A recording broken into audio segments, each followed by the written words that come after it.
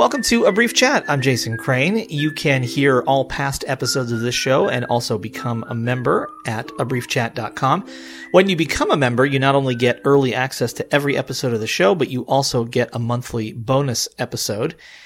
Thanks so much to everybody who is already supporting the show. It means the world to me. I've been interviewing people for a very long time now, and I think in all of that time, and she can correct me if I'm wrong, but I'm fairly sure this is the first time that I've ever interviewed my next guest. I'd like to welcome to the show my sister, Gretchen Gustavson. Welcome. Thank you. Happy to be here. Have I ever interviewed you before? You have never. You must be the only living member of the family who has not appeared on one of my radio shows at some point. I think that's probably true. Well, welcome. And why I wanted to talk to you, well, there's a lot of things I could interview you about, but the particular one I wanted to talk to you about today is about speech pathology. Because you and I were having a conversation about a week ago, as we're recording this, where you were suggesting that neither of my kids would be able to identify the title of your job. And I said, I bet they both can. And so while we were talking, I texted them both, and in an extremely rare display of responsiveness, they both got right back to me, and they both knew what your job was called. But the reason that came up was we were kind of talking about no one who doesn't get speech services knows what speech pathology is. And so I thought, well, I have a means of dispelling the mystery by having you on my show. So I know it's a broad field, but can you give us kind of the elevator pitch of what speech pathology is, what a speech pathologist does? Sure. How long have you got? Yeah, I know. That's the thing. There's a lot of things that you do. Well, it partly depends on what area you work in. For example, if you work on the medical side of speech pathology or the educational side of speech pathology. Okay. In terms of the educational side, which is where I work, we work on language skills. We work on articulation, which is how students pronounce sounds. We work on fluency, which is like stuttering. We work on voice. We do some... Which means what? Voices in terms of sometimes like vocal abuse. Kids who do a lot of yelling can get growths on their vocal folds that makes them sound kind of breathy when they talk, or kind of harsh sounding when they talk. And that's the thing you can correct through therapeutic practices as opposed to surgery? Sometimes. Okay. Yes, both are options in that case. There are many speech pathologists who work on reading and writing. In my district, that's something we just kind of dip our toe into because we have reading specialists on hand. And that's good because our field is so broad. There's enough other things that we can work on without digging into that too much. So there's really, occasionally, depending on the type of school setting, we can get into feeding and swallowing. But mainly in most public school settings, you address things that are affecting students educationally and academically. And if they're not, for the most part, then we don't necessarily pick a student up and address it. And then you also mentioned the medical side, which I know is not where you work, but can you talk about what folks who work in that area might do? In terms of speech paths that work at hospitals, they tend to work with patients who have traumatic brain injuries or patients who have had strokes. Anything that kind of affects the language centers of the brain, any kind of trauma that affects those centers. They address that. In hospitals, they tend to do a fair amount of feeding and swallowing.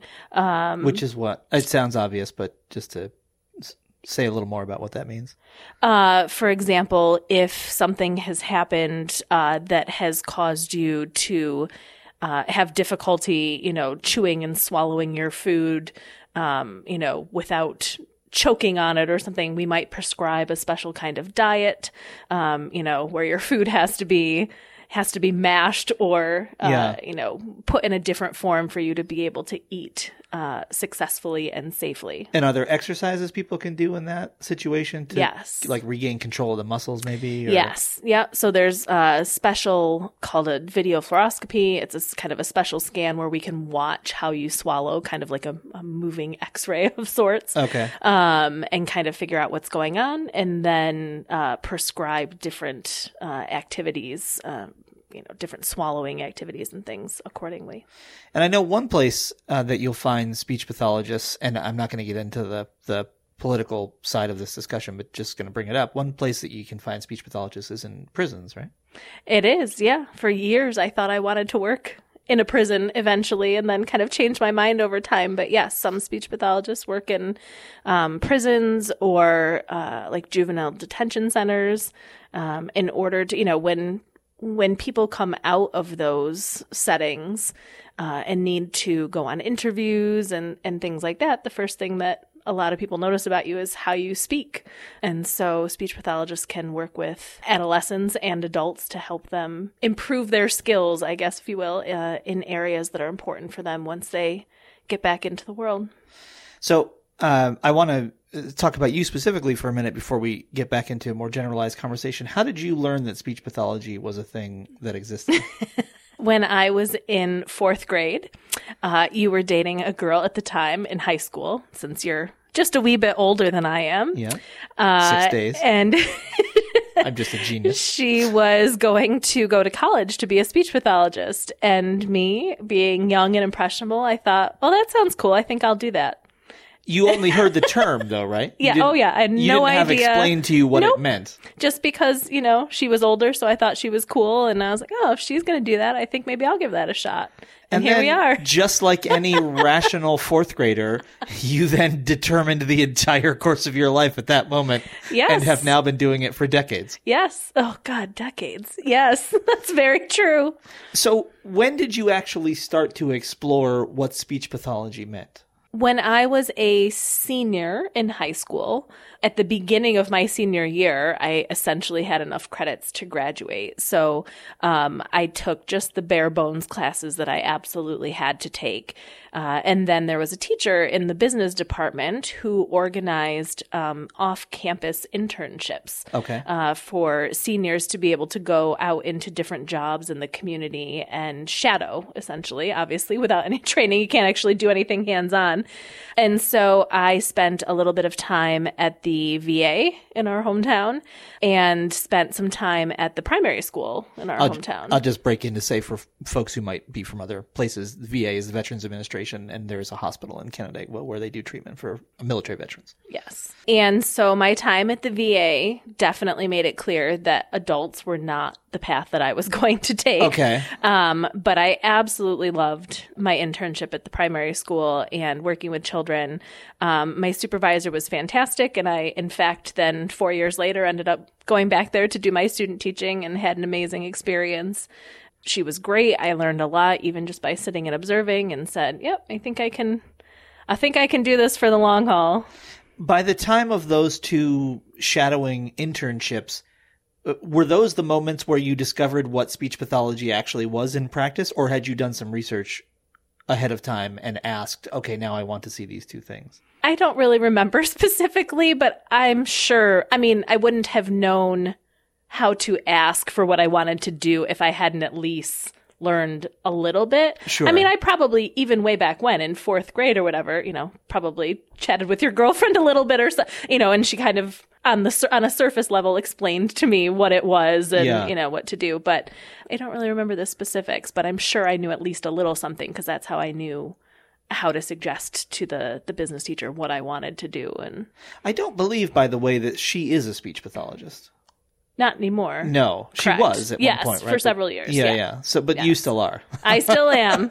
Still going strong. When you went to college, did you have to pick? So since you'd already decided at that point, adults are not the direction I'm going to go in, did you specialize at that point in working with kids, or do speech pathologists kind of get trained in everything and then you just choose a job in the direction you want to go in? Yes, you get trained in everything and then ultimately choose which way you want to go after you graduate. However, if you have a sense of what direction you want to go, there are some kind of elective, if you will, speech therapy courses that you can take to kind of steer you one way or the other. So I certainly took at least a few of those classes that were more geared toward children because that was the path that I was pretty sure I wanted to take.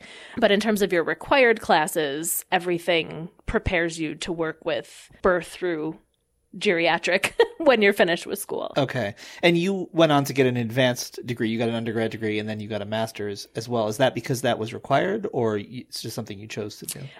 It is now required. But, as you mentioned, I've been doing this decades. So when I graduated from college, in the master's, very funny, master's degree was not required if you wanted to work in a school. If you wanted to work in a school, you only needed a bachelor's to get the job. And then within 5 years, you needed to get your master's. Okay. Now, master's in a school is entry level, so they won't hire you, at least in New York State, if you don't have a master's degree. And people can go all the way through PhDs. Is that so that you can teach, or is there a special kind of practice you can do with a PhD? Partly so that you can teach. Certainly, there are very few people in schools, I would say, who have their doctorates, but it's a little bit more popular, I guess, in the medical side of things, to go on to get your doctorate, just to have that advanced training that you need for the types of things that you're dealing with in the medical setting. So you work in a school. What age kids do you deal with? I work with students kindergarten through 12th grade. So you're looking at kids who are 4 or 5 up to kids who are about 18 or so. Most of my particular experience is with kindergarten through 5th grade. And then just each year I tend to have, just a few middle and high school students.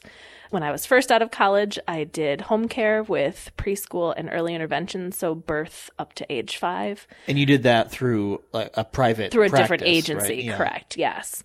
And then once I went full-time in a school 2 years after I graduated, I continued to do home care on the side after school hours for the next roughly 8 to 10 years. And so you've worked in New York City in a that was a private school, right? Mm-hmm. And then you work now in a, I guess, would we call it? Is it a rural school district or just a small town school district? Rural, yes, yeah. Very rural, like one traffic light kind of town. Is that why you're dealing with kindergarten through seniors, or would a normal speech pathologist have that wide an age range? Yes, that's because it's such a small district and we are all physically in one building. That's the main, and there are only 2 speech pathologists to cover the district. That's why there's such a range. In districts, for example, our hometown has a primary school, an elementary school, a middle school, a high school, and each of those buildings has, their own staff.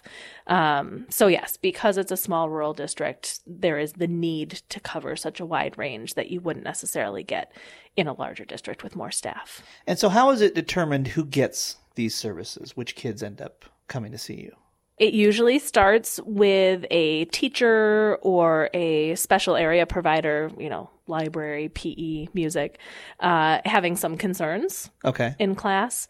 And so they will come to us and kind of let us know what their concerns are. We have a conversation.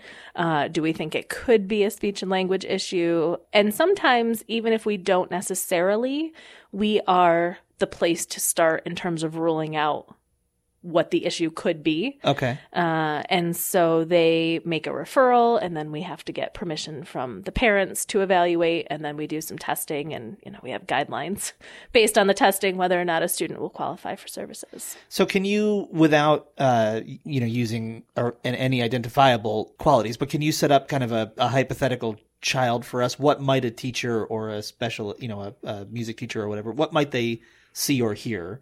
And then what are the next steps? Like, what can you get a little more specific for us? Sure. So, for example, a teacher might come to us and say, I have a difficult time understanding Johnny when he's answering questions in class. Okay. And that to us, of course, then we start to think, okay, articulation, let's pick him up and evaluate sounds and see, how the development is. A lot of times we get comments like that in the early grades, but there are many sounds that we don't necessarily expect children to be able to produce until they're in, first grade, second grade. And not everybody, I assume, develops at the same rate. Exactly, correct. And so we sometimes we'll evaluate a child and we'll say, yes, they have these 3 errors when they're speaking, but we're going to wait until the beginning of next year and we'll screen them again, we wouldn't necessarily expect they'd have it at this point anyways. We also have a lot of teachers who come to us and say, Johnny's having a hard time following directions. That's a big one. Johnny doesn't seem to listen. Johnny doesn't seem to understand, the vocabulary that we're working on in class. And so then we want to be able to evaluate their language skills with the distinction that we are looking at whether or not their skills are age appropriate, not grade appropriate. Okay. Because, without getting too deep into that, grade level expectations are just not appropriate for most students. And so it's very conceivable that a student could be struggling in class, but that it's not necessarily a language-based issue. Is there, and you just said you don't want to get too deeply into it, and that's fine, but are we just learning more about what's age appropriate and grade level expectations haven't caught up to what we now know in terms of how kids develop? Or why is there that separation? Grade level expectations are much too high for children's developmental level. Brain development has not changed over the years. Kids develop, typically along the same path. The things that we are expecting them to do at different grade levels are just not most of the time developmentally appropriate. And so it's super important for us to keep that in mind when we're evaluating and sort of keep expectations in check along the way. Who pays for these services? Is this something that a school district pays for, or does state aid pay for it, or do parents pay for it? Who funds the services that these kids get? Well, it depends. Sometimes it's just through the school district. The school district hires the appropriate staff to provide, speech therapy, occupational therapy, physical therapy. So you're not considered an extra thing, and that you're correct. It's built. You're as available as anything else. Yeah. Okay. Yes. But then there are some situations where students who receive special education services may also be Medicaid eligible, in which case that's kind of a different level of service, different requirements on the part of the providers, the speech pathologists, the OTs, the PTs, and in terms of documentation and showing that those services are a medical necessity in some cases in the school setting, and then we bill Medicaid for those services. Do you ever run into parents who either say, my child definitely needs speech services, and your assessment is they don't, or you say, your child definitely needs speech services, and they say, no, my child does not? Do you ever find that kind of thing? It's been I've been super fortunate because I know there are people who work places where they run into that regularly. I have been fortunate to not really have that be an issue. For the most part, I would say when it has happened, it's been I think your child would benefit from these services, and the parent says no. And that typically has been the case with students who would benefit from articulation therapy, where the parent just, thinks it sounds cute, thinks they're going to grow out of it, whatever the case may be. Sure. And again, that's happened. I can count on less than one hand the number of times that that's happened to me in my career. For the most part, parents are grateful to have the service. Some will question you, why do you think my child needs this? What's the benefit? Particularly if you're going to be pulling them out of the classroom, they want to know that what they're agreeing to is going to be helpful for their child. But yeah, very rarely have I personally had that issue. I think if you're forthcoming with the parents, you explain the benefit, you show them the test scores, the data that is backing up your thought that they need services, most parents are usually pretty on board. Because by the time you would talk to a parent, as you say, you've already got data supporting your conclusion. Yes, correct. And the classroom teacher has let them know what their concerns are in the class. I think that's also a big part of it, that, when the teacher expresses things that the student's having difficulty with in class, that really emphasizes the need for help. And then parents are happy to have that help in whatever form. And I guess what kind of led me to ask that question was I could imagine there would be, I think back to my own schooling where kids who, had to go to special ed classes, as it was called at the time. I don't even know if that's an outdated term, but there was some stigma attached to having to receive any kind of special help in school. And so I don't know, maybe you can just tell me, is that still a thing? Has it gotten better over the years? What's your experience of that? Yeah, I think it's definitely gotten better over the years. It certainly still there because a lot of the parents of the students that I would service were going to school when you were, back when that was a thing and there was a stigma. I think we've come a long way in breaking that train of thought in terms of helping people not only realize the benefit of what we do, but also doing it in such a way that we are now, maybe less disruptive to the academic process. We structure therapy in ways, for example, pushing into classrooms instead of always pulling students out. Or, some of our articulation therapy, we call it speedy speech. We see a student individually for just 5 to 7 minutes versus the old school way of pulling a whole group for a half an hour and then they, are missing that half hour of instruction in class. So I think a lot of those kinds of changes over time have definitely helped to reduce the stigma. There are lots of times where I'll go to a classroom to pick up a student and 5 of the kids who don't get my services, when can I go with you, Miss G? So no stigma there. They want to come play games and hang out too. So yeah, I was just gonna say, if they've seen all the games that you devise, do you have any sense of how teachers either feel or what they even think about what you do? I guess they're dealing with you, but I kind of feel like you might be as much a mystery to some members of the staff that are around you as you are to the general public if they don't get your services. Well, I think that's probably the case in a lot of situations, but because my district is so small, we don't have a huge amount of staff and we also have very little staff turnover. It took several years when I started, to kind of get people on board and more informed with what I do and why I do it and how I'm there to help. But I think for, quite some time now, I've been fortunate to be in the position that, our staff members are very supportive. They are appreciative that we are kind of a first line of defense, like I said, and either ruling in or ruling out any difficulties or what might be contributing to academic difficulties. But that's definitely not the case in a lot of settings, particularly larger school districts, where I know just from reading firsthand accounts from other therapists that teachers can be, standoffish about having a therapist in their classroom or, feel like they're being observed or watched or evaluated in some way.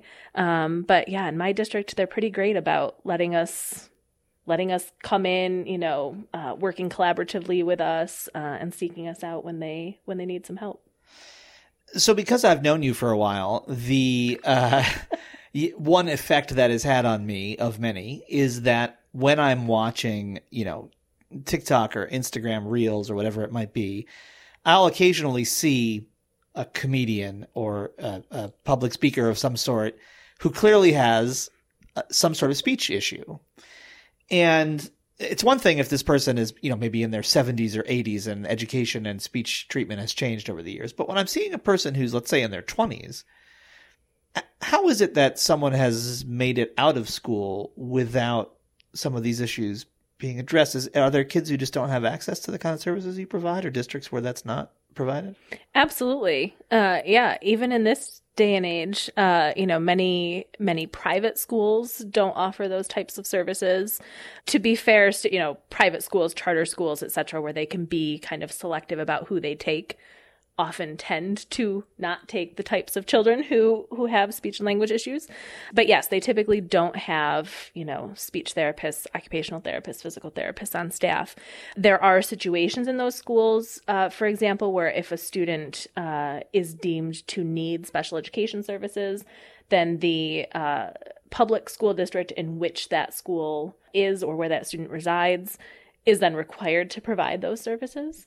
In my particular district, there are no private schools or anything like that within the district, so we don't have to worry about that.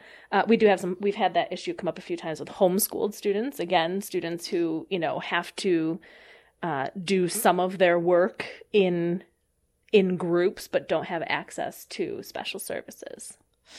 And you may have just said that, but just to clarify, so if a homeschooled kid needs speech services, where does the funding for that come from? Do they have to pay for that out of their own pocket? They're still considered, yes, they're in district. They're still considered a district resident. Okay. So, however, for example, in my district, I believe this is the case across New York State, a homeschool student would need to qualify to be a special education student. They would need to have an IEP, and then the parent would be responsible for bringing them into the school for services versus, a student who has a couple of articulation errors that's not that severe. They're not going to qualify for an IEP. That's an individual education plan? Correct, okay. Yes, for kind of the document that outlines the services and goals for special education students.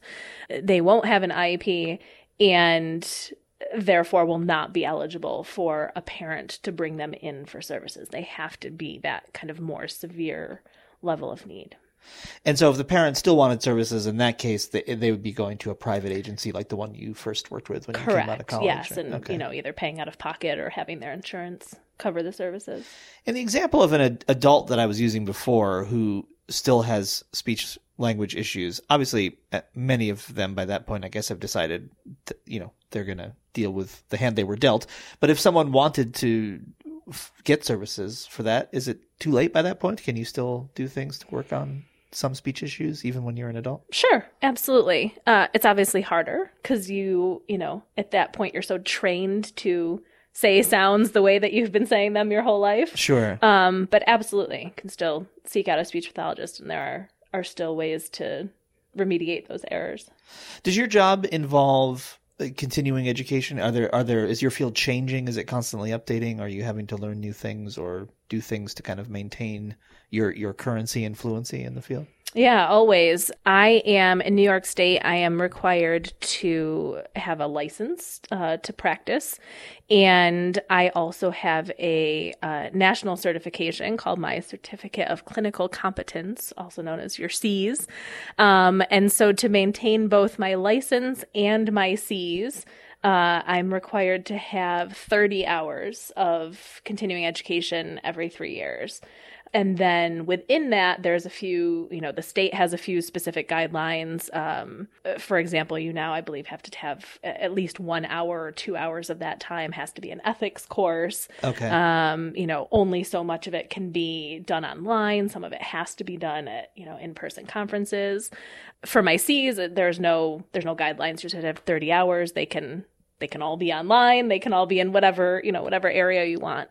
But the state has a few more restrictions. Do the hours that you get for your state certification, do they count toward your national certification as well, or is that two separate pools of hours that you have to get? They count. However, my particular 3-year time frames for each are not the same. Okay. So only about 2 years of my time overlaps where the hours I get will count toward both.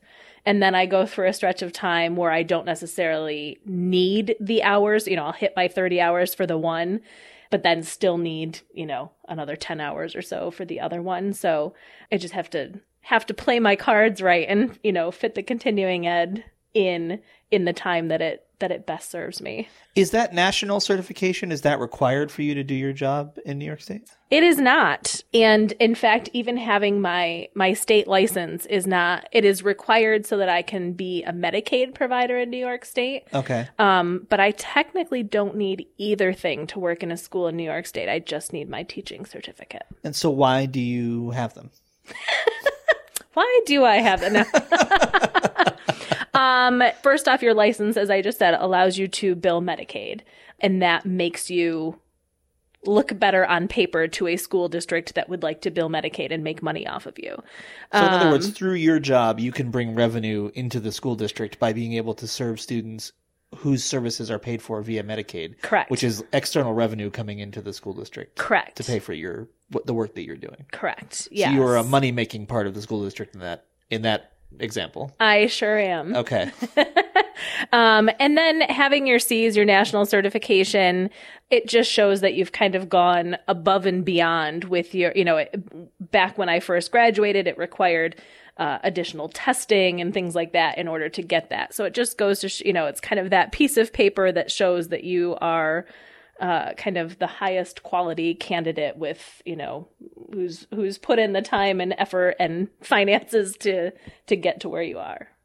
Have you seen any major changes in the way your job operates during the time that you've been doing it? Have there been things that you did when you first started that you would never do now, or things that no one even knew to do back when you first started? Or have the changes not been as broad as that? That's a good question. I don't feel like there's been a lot of changes over time. I feel like probably one of the things that has changed the most has just been our awareness and our understanding of some, different disorders and needs that have led us to maybe evaluate differently or evaluate sooner. Just, I think, in terms of my knowledge because my field is so broad. And, it's kind of, when you think of it, it's kind of like your general practitioner. They know a little about a lot of things. And then, if you break a bone, they send you off to that doctor. You have cancer, they send you to that doctor. Sure. I feel like speech is kind of the same way. So I think that my breadth of knowledge has increased over time based on need and demand. But aside from that, I can't really say that there's any facet of my job that I feel has changed significantly over the years, as long as you keep up with educating yourself in the changes that come to the field of speech pathology. I think you're in pretty good shape. Does being in a small school district necessitate that greater breadth of knowledge? Do you think you encounter more things because you're kind of the one-stop shop for kids of all ages in your district, or would any speech pathologist be? Yeah, mostly because of age, not as much because of the types of cases we have. But there's real variety, and there's real difference between, treating a student who's in primary school versus treating a high school student.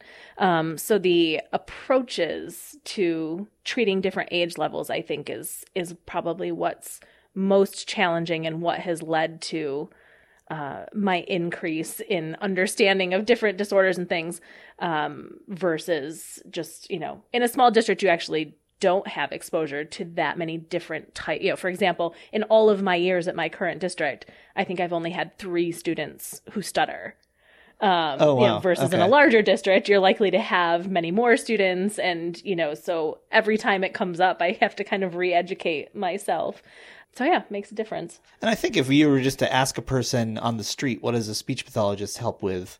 I would imagine stuttering would be one of the first things anybody would think of, but that sounds like it's a lot less common in practice than... Yeah, it's really not. And again, it tends to be one of those things that is more specialized. There are speech pathologists who specialize in fluency. And so if it got to a point where I felt like I could no longer handle it kind of, within the academic setting, then I would certainly want to refer a student out for that versus some other things that I, have a lot more experience dealing with. Well, this has been fascinating. Obviously, I've talked to you a lot about what you do over the years, but it was fun to do it in kind of a condensed, more formal way. Yeah. So thanks a lot for taking the time to talk to us. Yeah, thanks for having me on, letting me share some information. That's my sister, Gretchen Gustavson, who's a speech pathologist in a school district in the Finger Lakes region of upstate New York. You've been listening to A Brief Chat. I'm Jason Crane. I'm her brother. If you want to find more of these episodes, you can go to abriefchat.com. You can also become a Patreon supporter at abriefchat.com. When you do that, you get not only early access to every episode, but you get a monthly bonus episode, which some of the time is me rambling on about whatever comes into my brain when I turn the recorder on, and sometimes is maybe a recording of a old poetry reading or various songs and other weird audio that I've done over the years. It's kind of a grab bag, and it can be yours again at abriefchat.com if you sign up to become a member. Thanks to everybody who has done that already. It really means the world to me. Thank you for listening, and I will talk to you next time here on A Brief Chat.